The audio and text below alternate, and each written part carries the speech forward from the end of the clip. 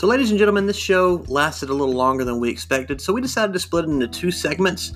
So, this is the first half of the show, and it is going to be all about the MVP of AEW. We'll be posting part 2 next Tuesday at 7 a.m., so make sure to check out that episode as well. We hope you enjoy.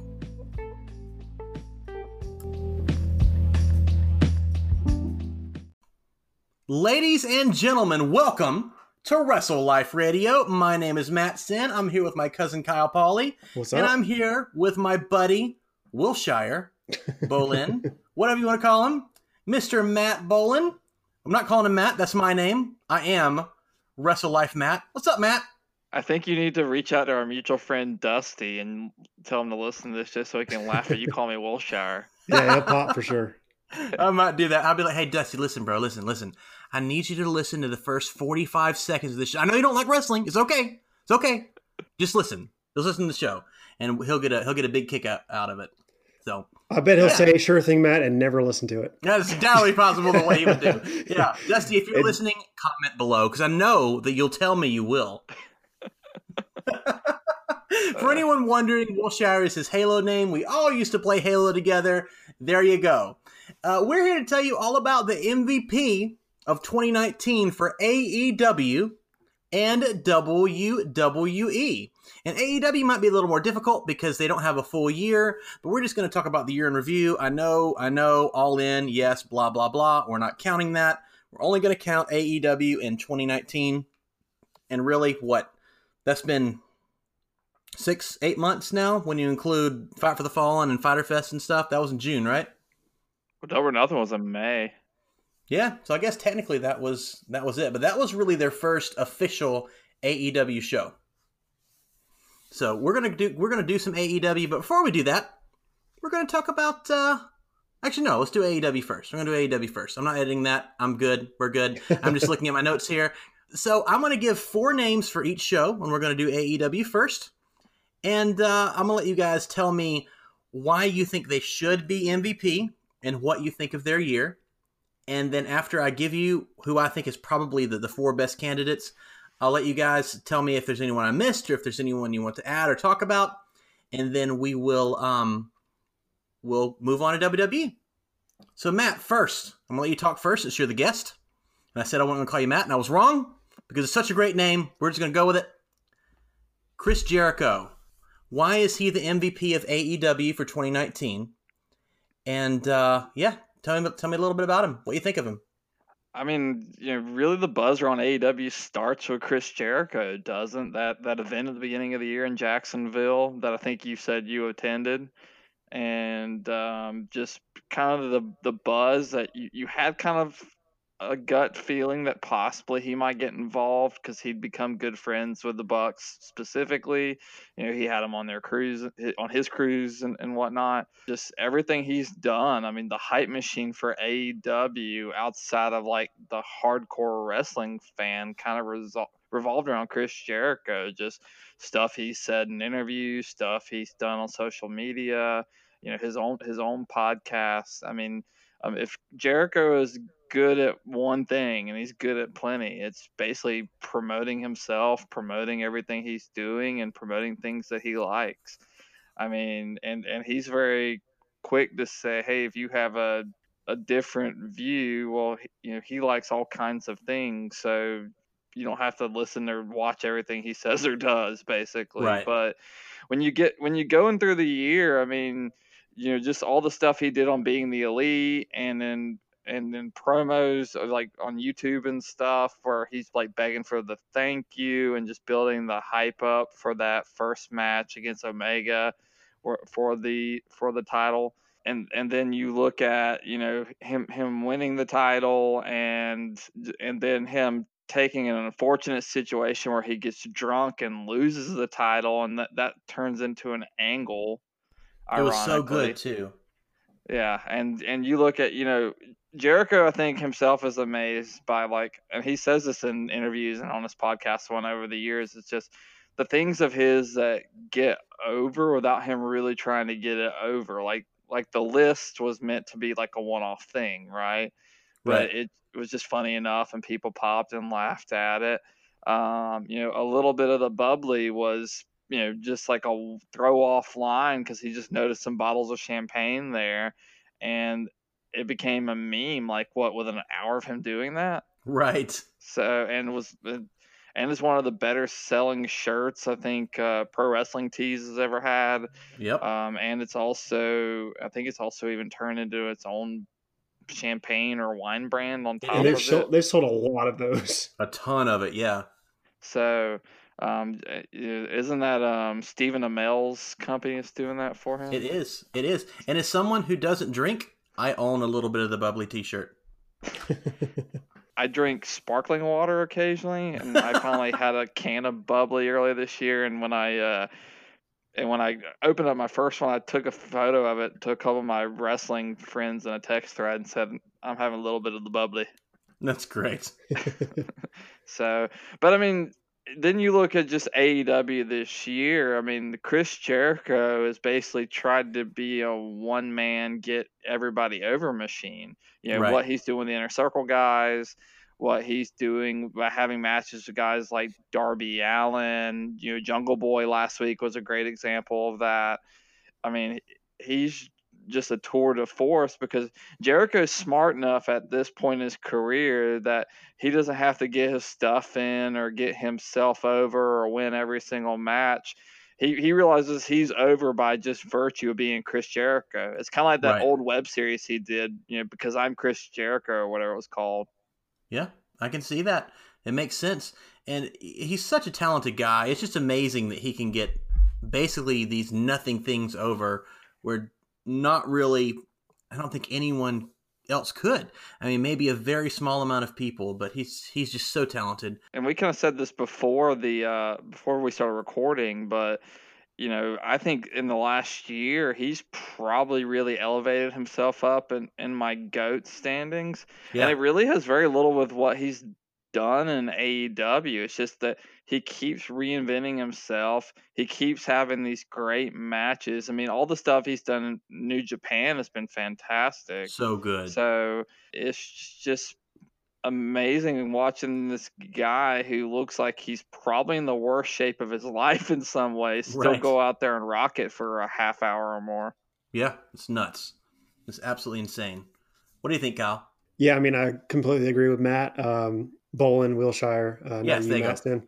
But I mean, I think it'd be hard to say anybody's a better MVP for AEW. I mean, there's definitely valuable players for AEW, but he's got to be the most valuable for every reason that Matt Bolin said. And honestly, he talked about him coming in and trying to help out the young guys, but it's not just trying to get them over on TV, but he's also taken a little bit of a leadership role. And the fact that, I mean, we heard about him going off on some of the guys, like Lucha Brothers for not following the rules and wanting to legitimize their sport a little bit more, and making sure that this kind of stuff matters, all the little details. And I mean, that's just where his experience comes in. But he's there, to be that knowledge for these guys who probably haven't been on this national platform, at least in America.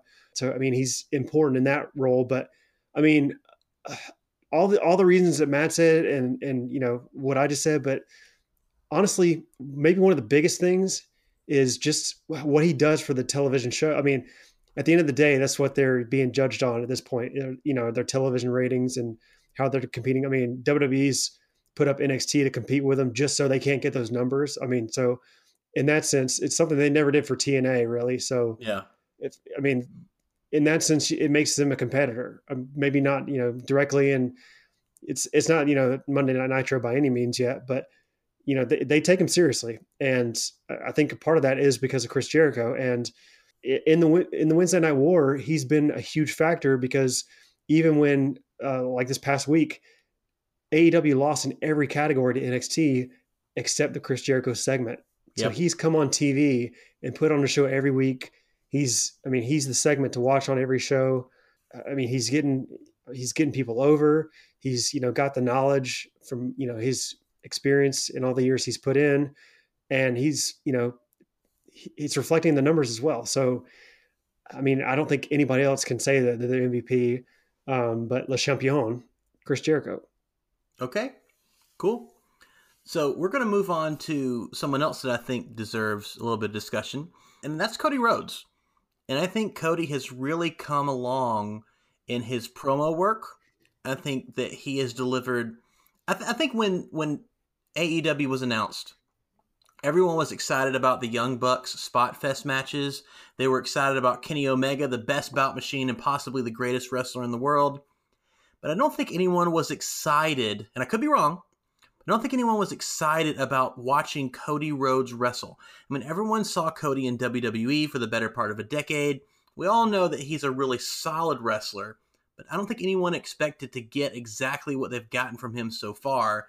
He has put on some of the best promos in all of AEW and definitely the best promos of his career, especially that Silver Spoon promo from earlier this year. And his matches have been terrific, from Darby Allin to the one with his brother Dustin, that tag team match at Fight for the Fallen with the Rhodes brothers against Matt and Nick Jackson. Just terrific stuff. So we're going to bounce back and forth, and Kyle, I'm going to let you start with Cody Rhodes. Yeah, I mean, I've already said I think Chris Jericho is the MVP, but honestly, there's not an AEW without Cody. It's obviously there's a lot of things that happened that brought AEW together with Tony Khan, the Young Bucks, Kenny Omega, but I mean, this all kind of started when Cody decided to leave WWE. He made his list. He started hitting the indies. He befriended the Young Bucks. Started working and befriended Kenny Omega. When he went and worked in Japan. So it kind of all started from that, from him deciding to leave WWE. But I mean, since then he's kind of spearheaded this company. I feel like he's probably done a majority of the work to kind of get this thing off the ground, just because he's been so passionate about it. And then it's reflected to his work on television as well, because like you said, he's put on great matches. He's done some of the best promos of his life.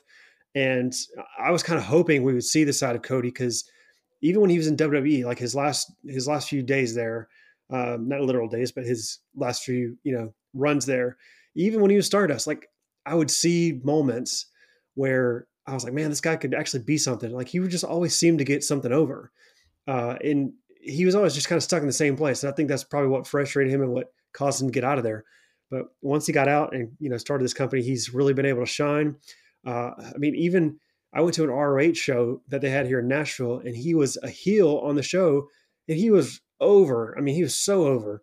And I saw like a little spark of it then, but he's been able to take that and, become this character in AEW.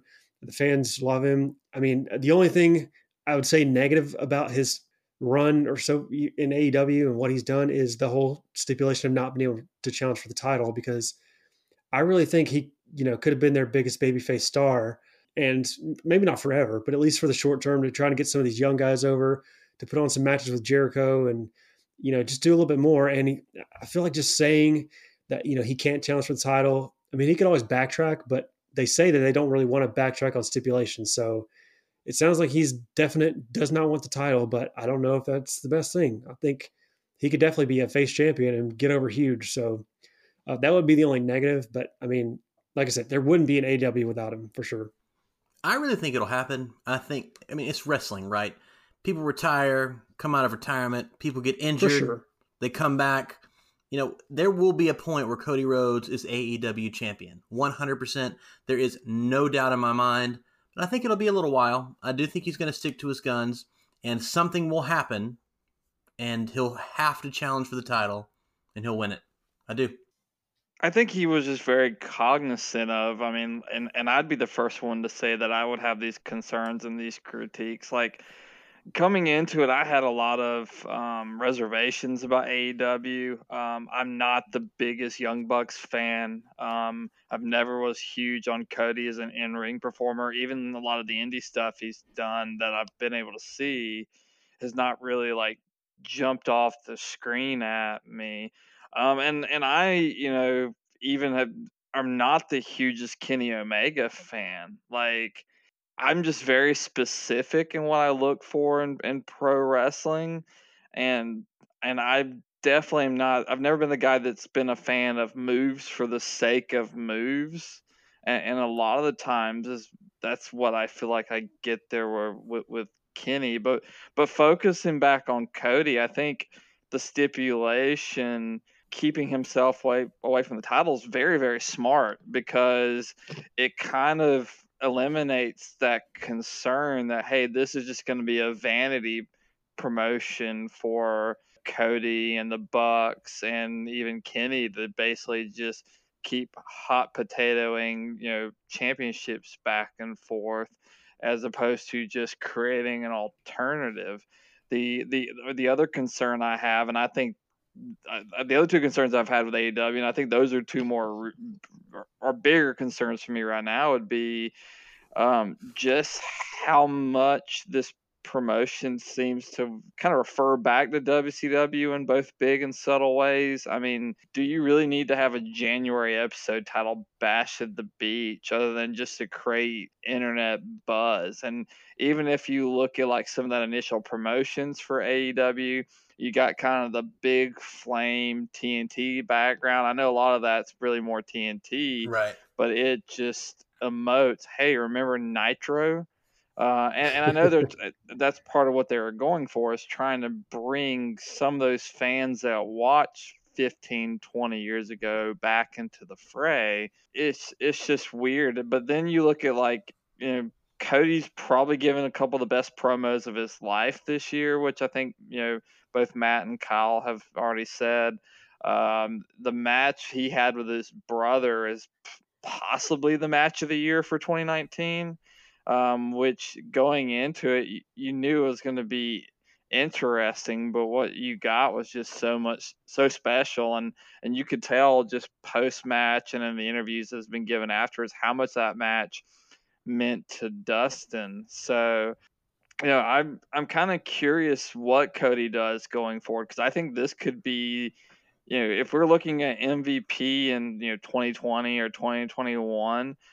I think right now is probably his highest ceiling for reaching that, because I think he's even subtly indicated that he wants to maybe take more of a behind the scenes role and basically maybe only pop up for special occasions because of his responsibilities as kind of being the guy outside of like Tony Khan for AEW. You can tell it's probably a little vexing on him, and he's still trying to figure it out. And I think he's very concerned about keeping the spotlight too much on himself, which would be smart, because I mean, when his father was Booker, yeah, exactly. There's a reason Dusty Rhodes faced Ric Flair and won a lot of titles off that. But a lot of times it's because Dusty had the book at the time. So yeah, I think he's trying to be a little bit anti-Dusty in the fact that Dusty always knew he could get something over, so he would put the belt on himself to build a program. He knew he could draw. So right. he relied on himself a lot. And I think Cody's kind of gone in and he knows that knowledge now, but he might have gone a little too far. I mean, I understand not wanting to hold the title constantly, but it doesn't mean you can't ever hold it, So, I mean, I agree. I think obviously he's, been huge for AEW this year, but 2020 still, something to look forward to for him. I mean, whether he takes a back seat or if he, becomes more prominent on the show. We know he's got a big program with MJF that he can be doing at the beginning of the year. And I mean, it's always possible he could do something with, a Kenny Omega or a Moxley or something like that. So it'll be interesting to see what he does. And they will eventually add a secondary singles title of some type. And I would not be surprised if Cody's the first one to win that. Yeah, sure. The next one I think is really interesting, and Wilshire, we're going to let you start. I'm just going to call you different things throughout the episode. I have the Young Bucks here, but I think to me that's kind of an extension of the tag team division as a whole. I'll tell you that if I were to list my top 25 matches of all time, I don't think there would be a standard tag team match in the bunch. Of course, you'd have like the triple threat TLC with the Hardys, Edge and Christian, and the Dudleys would probably be in there. I don't think there'll be just a standard tag team match in there, period. And as it stands right now, the Young Bucks versus the Lucha Brothers at, what was it? Was it Double or Nothing? The big, where they had the big table spot where they climb on top of the ladder and Phoenix and Nick jumped off at the same time. Like, that's definitely in my top 25 and possibly in my top 10.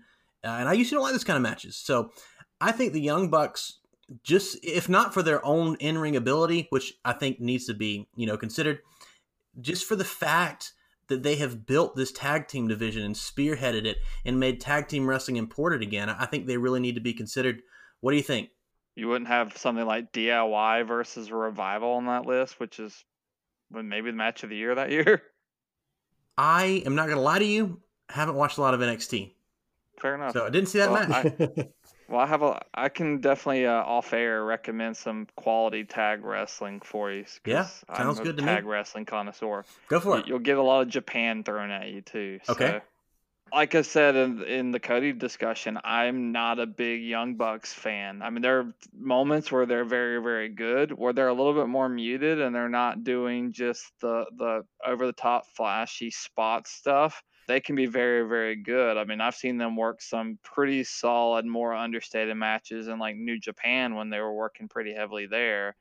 But then you look at like probably one of the more standout matches in the early AEW era would be that match that opened, was that the second or third episode of AEW TV against Private Party?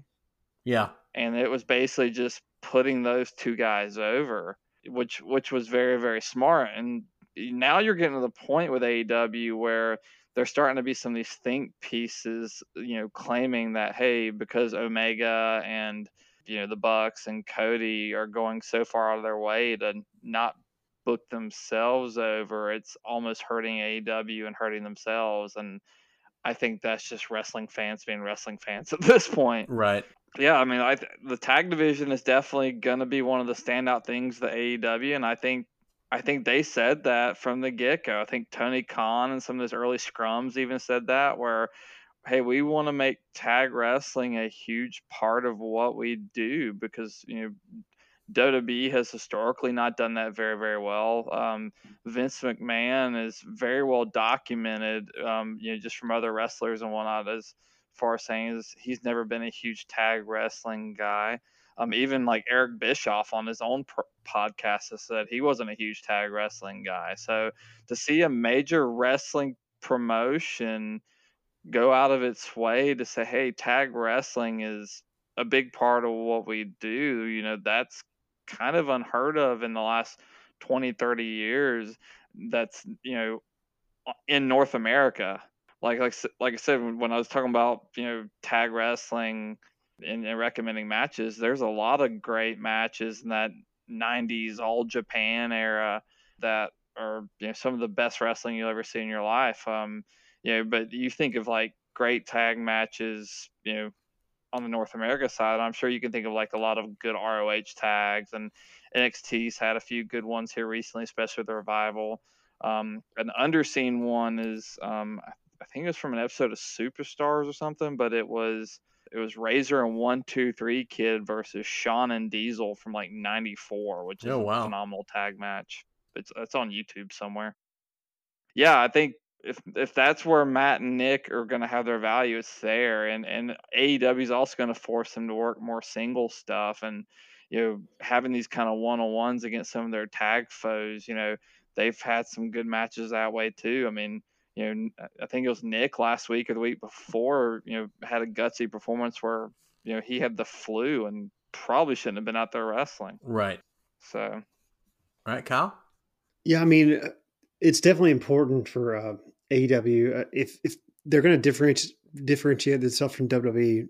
Focusing on tag teams is definitely a big way they can do that, because obviously, like Matt said, the tag team division in WWE has been lackluster. I mean, they've had great teams and a lot of the great tag matches. There's been several in NXT, but I mean, WWE just doesn't know how to utilize tag teams as well. They've done better, with some select teams, but as a whole, the division really gets, takes the back seat, almost all the time. But I mean, AEW's put a, real focus on tag teams and their tag team division. And even so, having, big time tag team matches on the show, like some involving, I mean, even having tag team stars participate in the main event, like Scorpio Sky going up against Jericho. Right. That was, coming from a tag team. So the tag team division has definitely, been very valuable for AEW, and it will be going forward.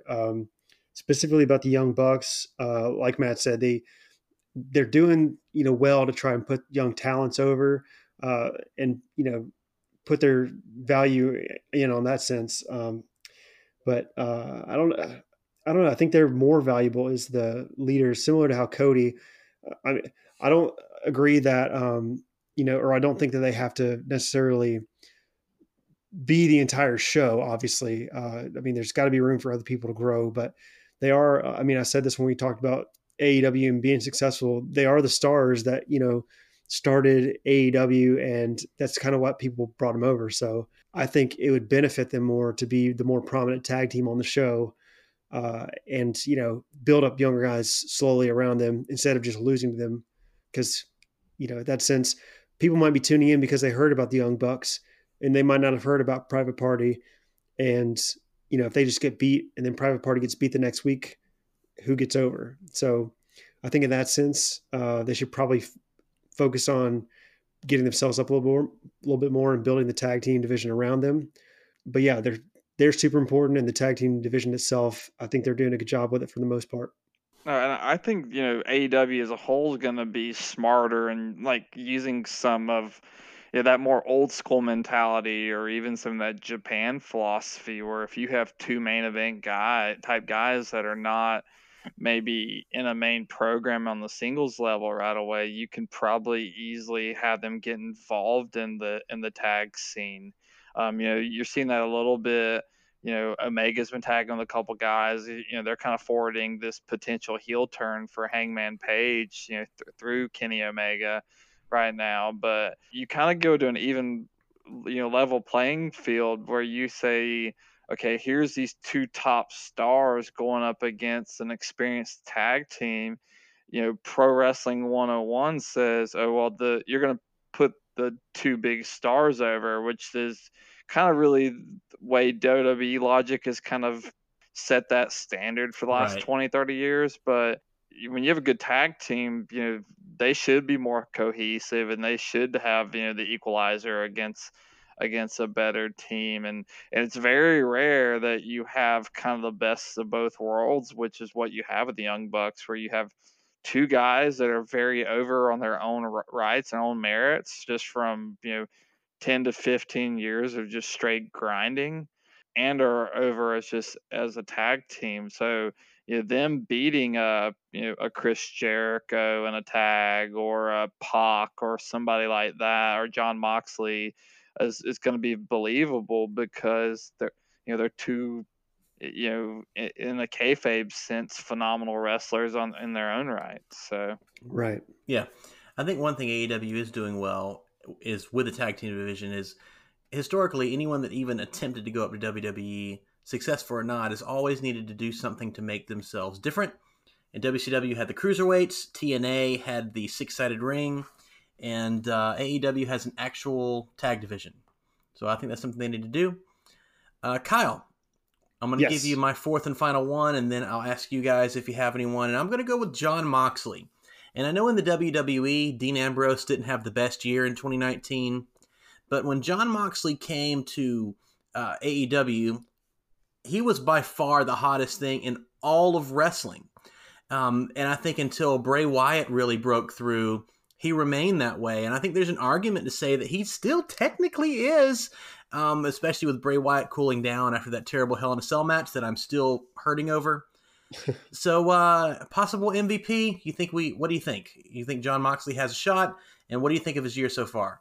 I mean, he's got an argument for it. I guess the only thing holding him back is that hasn't been the champion. But I mean, he's been competing at a championship level for sure. And he'll probably be the one to take down Jericho for it, at least the first one. So, I mean, he's definitely a big player. They needed Chris Jericho is great, and I think he's done probably the most for the company so far, at least from the beginning. But obviously, Jericho's not going to be around forever, and I mean Moxley's still pretty young in his career for the most part, so he'll definitely be the star. Definitely one of the top stars of the future.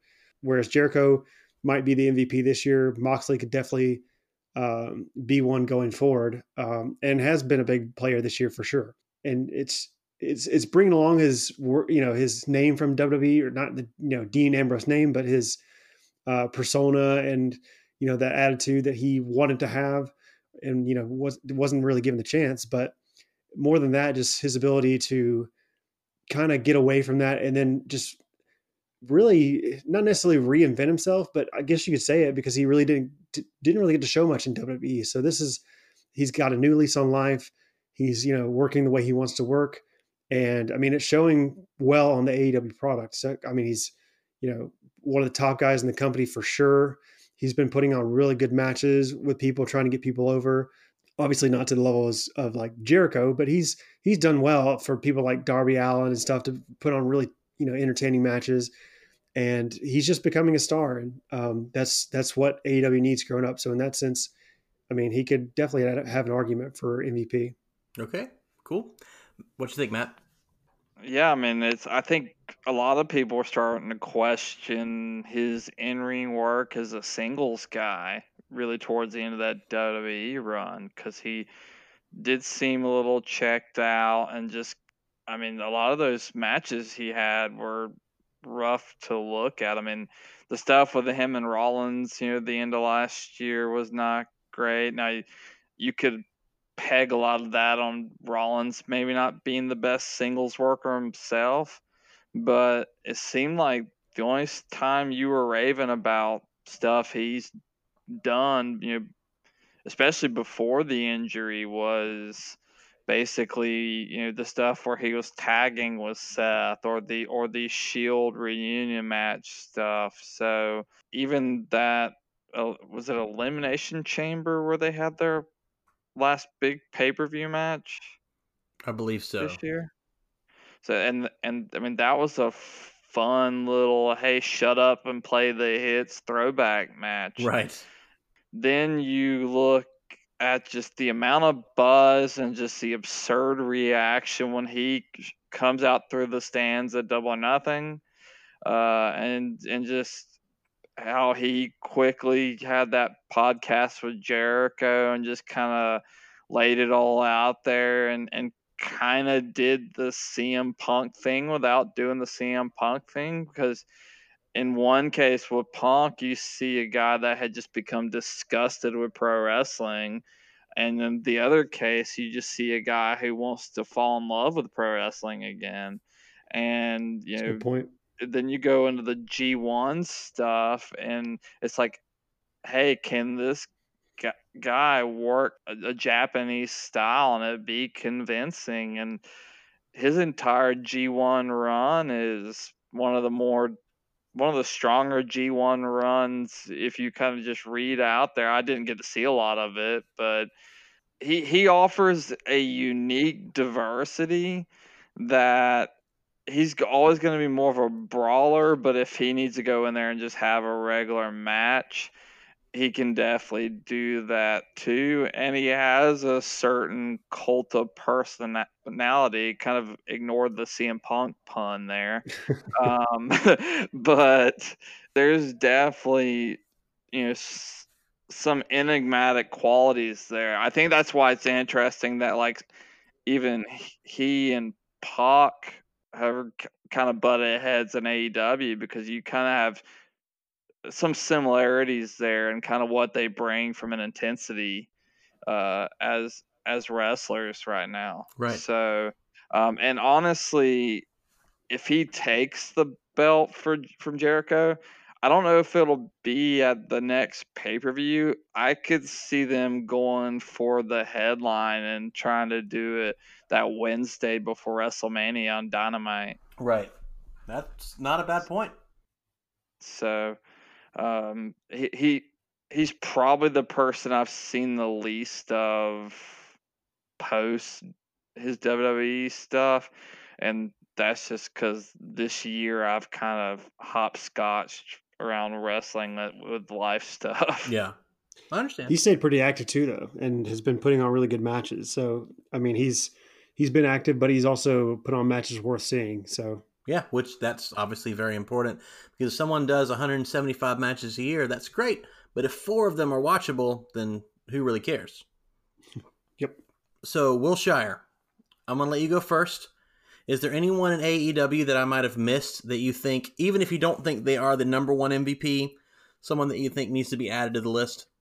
I have a joke one, and when I say who it is, you're going to understand. Is the this person joke, hopefully? is this person freshly squeezed? No, that's a good one. No, this is even more left field than that. Okay. I'm gonna go with Conrad Thompson, Okay. and only because you think of just the amount of connections that he has Right. with the AEW guys, between doing a podcast with JR, doing a podcast with Schiavone. I mean, he's basically the reason Tony's back involved with pro wrestling again. Yep. And then you look at, he was there emceeing that first thing in Jacksonville, Yep. the StarCast stuff. Like, I'm not a huge fan of the guy, but he draws an audience, and that's just free promotional stuff for AEW this year. Yeah. So, is he really the MVP? No, but he was definitely a part of that promotional arm, especially in that 4 to 5 month build up while you're waiting to see some kind of a product. Yeah, I agree. So similar to that, Matt, I've got a MVP candidate. Okay. Excalibur, because without him, JR would probably be completely lost. And how else will we know about the Butcher, the Blade, and the Bunny? So I'm voting Excalibur. If I were to pick an AEW MVP, it'd probably be Seth Rollins because he makes people change the channel. Oh, sorry. I know. All joking aside, AEW MVP, Will Shire. It's Chris Jericho without even having a debate on it for me, honestly. Kyle? Yeah, I'm right there with him. I think it's Chris Jericho. I mean, obviously, there's going to be a lot more candidates in the following year. But yeah, as far as getting them, on the right track, as far as, being the guy on TV who could carry segments, who can, put a face to the title and put a face to the company. And then, like I said, just what he's done for the numbers, what he's done for the talent, everything he's done. I don't think you could say anybody else but Chris Jericho. 1,000% for me as well. Chris Jericho. MVP. Although I might say Montel Vontavious Porter, because that's literally his name.